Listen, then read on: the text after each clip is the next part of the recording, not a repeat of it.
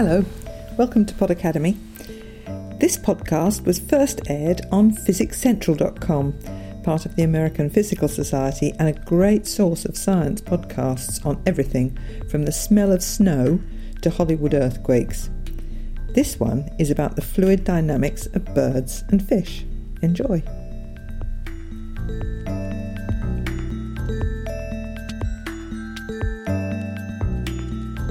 They say a fish might fall in love with a bird, but where would they live? Well, when it comes to fluid dynamics, birds and fish actually come from more similar neighborhoods than you might think. I'm Meg Rosenberg, and on today's podcast, we explore the physics of fish schooling and bird flocking, and how these animal collectives use their fluid environments and each other to get around.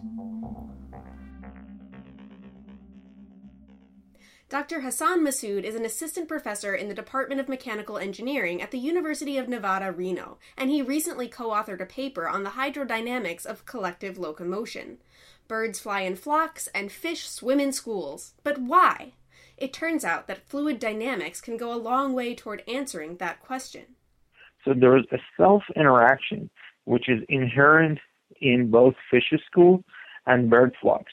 We've tried to come up with an abstract system that just retains the basic features that is common in these two systems and then try to analyze it. And the basic feature, in our view, is the interaction of all these participants in the school or flock. They all produce some kind of vertical flows, and they themselves constantly and actively interact with these vortices that they themselves generate. A bird flapping its wings moves the air it's flying through, generating turbulent, swirling, vortical flows that the next bird down the line will encounter. Massoud and his colleagues set out to understand how this self-interaction might affect the spatial arrangement of the birds in the flock or the fish in the school. Even though the two systems are very different when it comes to the shapes and behaviors of the animals and the density of the fluid medium, they have a lot in common because they operate in the same fluid dynamical regime. There is an important parameter in fluid mechanics called the Reynolds number, which basically tells us about the importance of inertial forces versus viscous forces. We can think of inertial forces as the punch carried by the momentum of the fluid. The denser it is and the faster it's flowing, the larger those inertial forces are. On the other hand, viscous forces reflect the internal friction of the fluid, trying to damp down that fluid motion. Depending on the density, viscosity, and speed of the flowing fluid, the system can behave in dramatically different ways.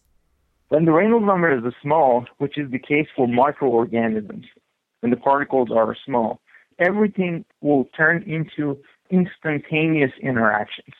So to some extent, you lose the history of the fluid. Everything happens instantaneously. And that makes the calculations easier and also makes the physics a little different. But flocking birds and schooling fish don't live in the calm, memoryless world of low Reynolds number. They live in the turbulent regime. When Reynolds number is high, then things are not instantaneous. They're going to left behind some vertical flows that somebody else is going to interact with at later time.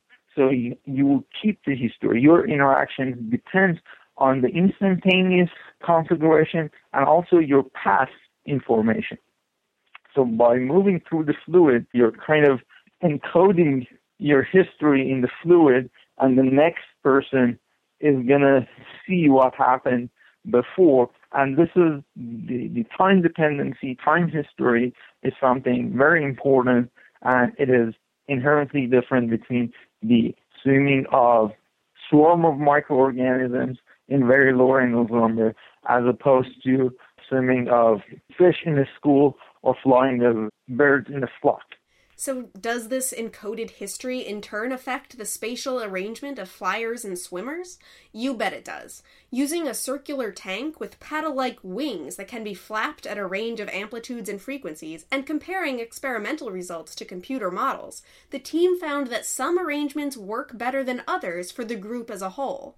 They cannot swim or fly at any spatial arrangements. Some of these spatial arrangements are going to be unstable, and some are going to be stable. If the system is stable, so there's a little bit of deviation from the current spatial arrangement, is going to be tolerated. So if you a little bit deviate, you're going to be pushed back to the original stable state. But if you're unstable, by definition, a perturbation could kick you out of the stable state, and then you're going to go wild, and you're going to lose your coherence.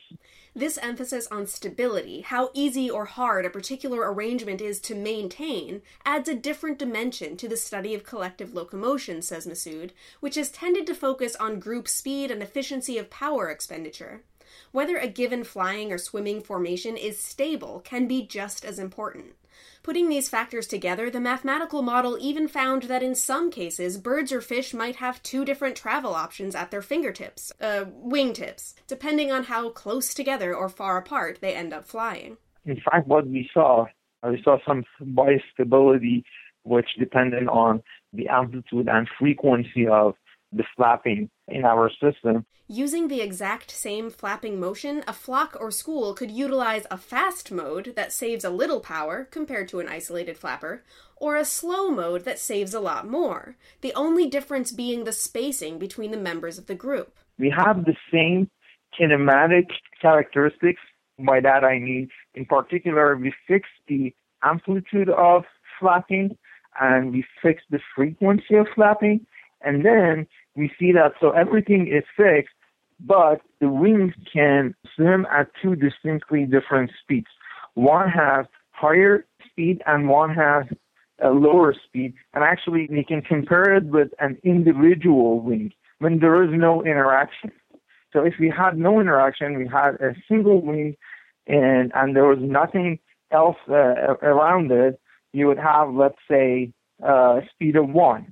Now, when we have interacting wings, they're bistable. One velocity is higher than this. Let's say it is 1.5, and the other one is 0.5. So basically, it could be above the speed of a single swimmer or below the speed of single swimmer. Why does this happen? If you think about flying behind another bird, the distance to that nearest neighbor, how close you're following, will determine what part of the wake from their wings you encounter. The phase of that wave affects your flapping in turn, and your flapping affects the bird behind you, and so on and so forth. When they're swimming, they are producing some vertical flows that they would leave behind, and the next swimmer, or in our case, the next wing, is going to see what was left behind from its neighbor. And when you see this, it's important in your phase space. In this case, where there are two stable power-saving modes of group locomotion, there are two options for spacing out the wings and making sure each flapper encounters the wave from its neighbor at an ideal phase. And what we see is these two stable states. One is in phase, the other one is out of phase. Can you guess which mode is which?